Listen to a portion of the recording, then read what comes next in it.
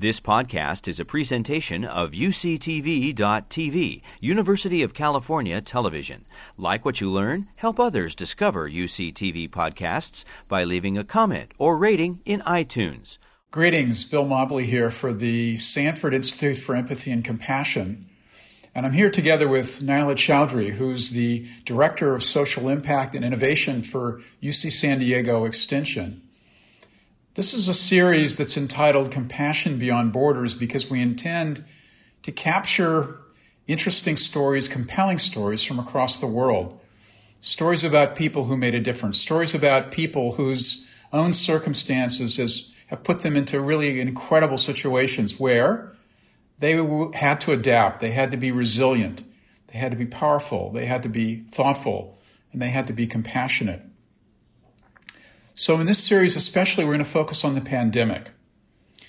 And we're going to ask people about their daily lives, about the challenges they face, about how they've responded to those challenges and the hopes they have for after the pandemic, but more generally for their well-being and for the well-being of those people they serve. And with this, I wanted to turn it over to Naila, my co-moderator, so she can introduce today's guest. Naila, please. Thank you, Dr. Mobley. Twyla Garrett is a fearless game changer, an author, a motivational speaker, a source of change and inspiration to me. She's been a serial entrepreneur for 25 years. She currently owns a very successful full-service construction firm where she provides second chance opportunity to those that need to re-enter job market overcoming challenges. She's the icon of resilience, hope, empowerment, and compassion combined together. If I have to quote her in one sentence, I would like to quote Amma's Hugging Saints quote by saying, "Love when defined is compassion, and compassion is accepting others' needs and sorrow as your own." And that is what Twyla is to all of us. Hi, Twyla. It's a pleasure to welcome you. Thank you for being with us. Thank you for the opportunity. Thank you both, Dr. Mobley, and also you, Naila. Thank you so much for allowing me to be here today. In the present time of the pandemic, examining the social impact of COVID-19, when majority of us are actually in physical and social isolation, working from home, you and your hundreds of workers continue to work in the front line. Would you please share with us and our viewers your personal story, your drive behind My Mother's Words, your work and challenges, please? Sure. I'll tell you a little bit about what we're doing right now under this incredible environment. So there is hundreds of construction workers currently working day in and day out. Since we have been deemed essential, we have not been able to go home. I currently have 32 employees that's on the front line of providing support and building some opportunities. We're building hospitals right now. We have a gymnasium, libraries, 2 schools, apartment building. We're right on the front line. It's been quite of a challenge to balance safety and health of my employees versus a job site or a project that might not necessarily be deemed essential. So it's been very, very tough to be in that position. But again, resiliency is about adaptation as far as how you can move and how quickly you can adapt to the environment. As far as my background is concerned, I actually came from the inner city. And I think what's given me this resiliency is that I grew up as a kid in Cleveland, Ohio. My mom was unfortunately suffering with some mental illness. It had to be, but I was an abused child. And so I was taken away at 14 from her and given to my dad. But my mom's last words to me was that I wouldn't amount to anything. I won't be anything, and that she wouldn't even speak to me again unless I was barefoot and pregnant, like on the back of my last inn and on welfare.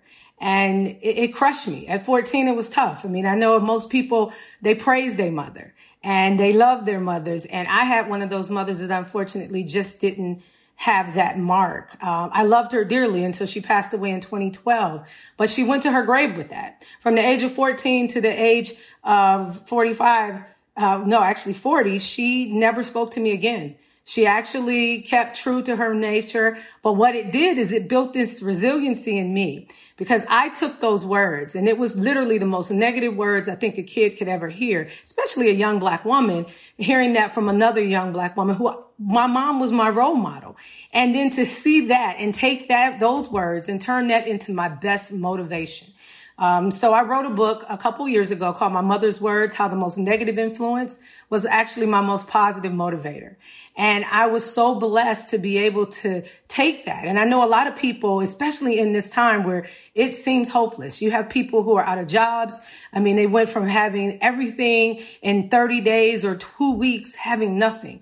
Or they're they had food to feed their families, and now they're in a line right now looking for food from a shelter or from a food bank. And so I know that these times, these too shall pass, but we got to get that resiliency back in order to make sure we can keep ourselves going. And so that's one of the things I try to bring to the construction world as well. It's not a lot of people that look like me. Definitely not a lot of people that look like Twyla that's in the field. And so, and my staff, to be very, very frank, those are individuals that need a second chance. And a lot of times people won't hire them.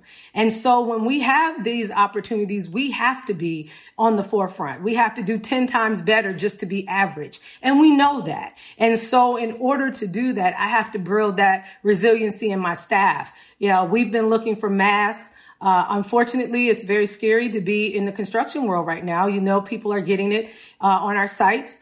We have one job site that has 150 people that are shoulder to shoulder finishing out a project. So the 6 feet distance is non-existent in the world that we have. Nor do we have PPE to protect us. Our PPE is a hard hat, goggles, and gloves. We don't have face masks. And so recently in the Raleigh, North Carolina area, they just implemented that 3 of our sites must have some type of face covering starting yesterday. So trying to make sure that everybody has those things, making sure I stay on top of ordering. And just the simple fact of when this pandemic really hit, the very first thing I had to do was to reach out to every one of my employees and say, do you have food? Do you need us to feed you? Is everybody going to be okay in your family? So we do kind of a roll call each week, making sure that everybody is safe. My foremans are letting me know if everybody is in place. We have had some people walk off the job, and we support that. And the reason I support that is because they got young kids at home. One of the highest epidemic areas or hot spots here is in Charlotte, North Carolina. And we have 3 projects going on right in that hot zone. So when they told me, Twyla, I can't go home, my wife is pregnant in 7 months, I did not bat an eye. I supported them 100%. So when we get back to opening up, they'll be the first people we reach back out to get them employed. But I do want to say this. I know right now there's a lot of workers. I used to own a restaurant. And so I know there's a lot of individuals that are out of jobs right now. We're hiring.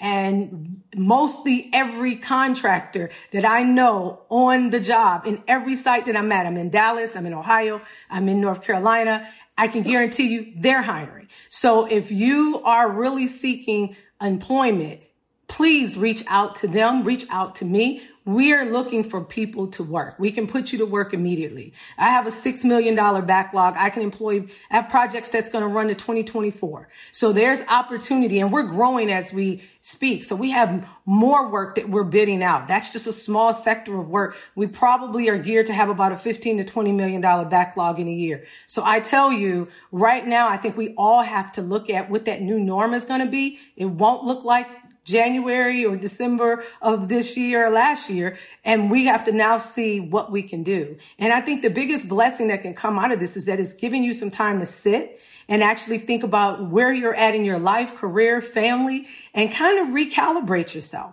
And maybe recalibrate a different career, recalibrate your own personal need and space, how to even get along and love yourself. I think a lot of people never thought that they would be this much by themselves. And so it is so key that I think we look at all of this. And compassion is one of the things that I love that have come out of this. Seeing the act of generosity, seeing the things that have come by people who probably never would have even thought to do things. It has made it heartwarming. I just hope it doesn't stop when the pandemic is at a point of being controlled. Thank you, Twyla. You're really a role model for so many people. I know you're a role model for those people that work for you. And for so many others, your role model really is authentic because you started in a very difficult place. Yeah. And you've gone to a very strong place. Doesn't mean that all the problems went away. You still have all these challenges that that you've spoken about. How does that experience that you had as a little girl, as a teenager, how does that inform what you do now and how you help people understand that not only can they survive a difficult time, they can actually thrive? You know, I'm glad you asked, because so many times I'll go to a place and they'll see me and they'll say, oh, you must have had a silver spoon in your mouth. And Nyla has been in a couple of places with me, and I'll laugh and I'll say, if you only knew.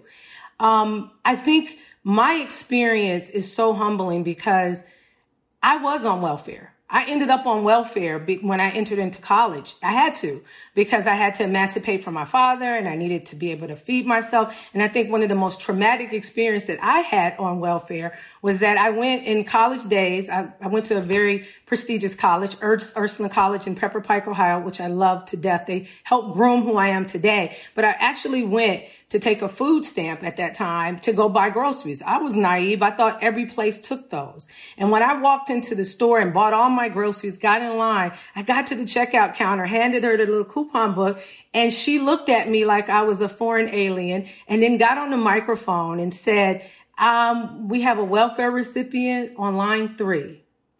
And I remember my heart sinking to the bottom of my feet, and I was mortified. I literally left everything at the counter and ran out the store. And I never to this day have gone back to that store.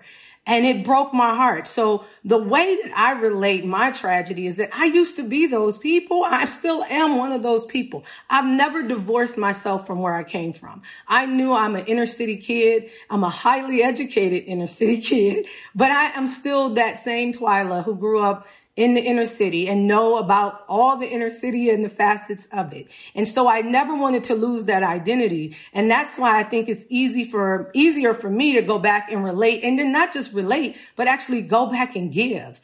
One of the things I did in 2010 is that I opened up a restaurant, a jazz supper club, a $2.5 million self-funded project in Cleveland. I hired all homeless and ex-offenders and drug dealers to run my place. And people thought I was crazy. I pitched a tent in the inner city and I had 400 people come through. We hired 80 individuals. And then I went out and found professionals to train each and every one of them. And the reason people said, why would you do that? I said, because it's not about just having the best supper club. It's about giving these people an ideal and a hope of where they can go. I just hope that people can take any chance that they get from this pandemic and realize that one little mustard seed that you plant can grow and flourish. It's about connections. It's about drive. It's about motivation. It's about wanting more than where you're at today. So sometimes you got to be put at the lowest of lows in order for you to realize that the highest of highs is right around the corner. And I think if I can tell that to every person that I meet, whether they look like me or not,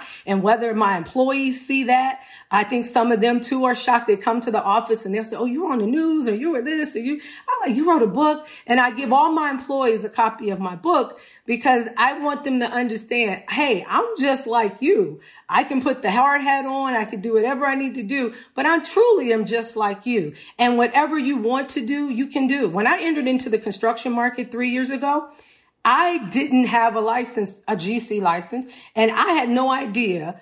I'm a highly educated person, but I had no idea what it took to get that. And do you know that I locked myself in my office with everybody out there working for 1 year and 30 books and went and passed not even the state exam, but I passed the national exam. So now I hold a GC license in multiple states. I can build. I'm doing a development in Columbus, Ohio. This is a second shot for me. I actually sold a company some years ago, kind of quasi-retired. So it is all about being able to say it's not over. And every dance and every script of your story is not over until you put your stamp on it. And then whoever your hire maker takes you to that next level and away from here. So I tell people all the time, you can be 80 years old and rewrite your script. My dad is 88, and it's such a blessing to see him get involved in things that I do, because he never in his wildest dreams could think he can do it. It's all about the mindset. So hopefully this solitude that some people have had is having them reshape and recalibrate themselves and motivate themselves. You will come out of this Believe me, stronger than you ever have been. And the best thing about coming out stronger is now you've got a community that's going to be just as strong for you. You guys probably never met your neighbors before, but now you know them. And this is what it's going to bring out. And you know, the best thing about this virus, and I say best thing, is that it has no face. It's not prejudice. It doesn't discriminate. It goes across the board. So now it makes everybody look the same. And everybody can come to this table. Rich, poor, educated, non-educated. Everybody's the same under this. And so now everybody has that fresh, I believe, a clean slate where they can operate under whatever they want. The one thing I would warn is to get you some good mentors, advisors, somebody that can help you through and start to navigate. Start to navigate. Maybe the career you were in was not that career and you would have never quit if you didn't get laid off. And so now it's an opportunity to look and see what other opportunities can be. I can tell you this, I'm an accountant by trade. I love math. That's my thing. But if I had to do my act over, I never in my wildest dreams thought I would love building like I do now. I would have been an architect. Truly. So I think everybody has multiple acts and multiple stories. You just got to get prepared to write them and then be able to put in the work when it's time. Twyla, it's great to hear you and great to hear your story. We thank you. Your words are uplifting, and we thank you so much for being on the program. Take very good care of yourself and all those people that work with you and for you, and remain the compassionate person that you are. Thank you for blessing me with this opportunity. Great. You've been listening to a podcast by University of California Television. For more information about this program or UCTV, visit us online at uctv.tv.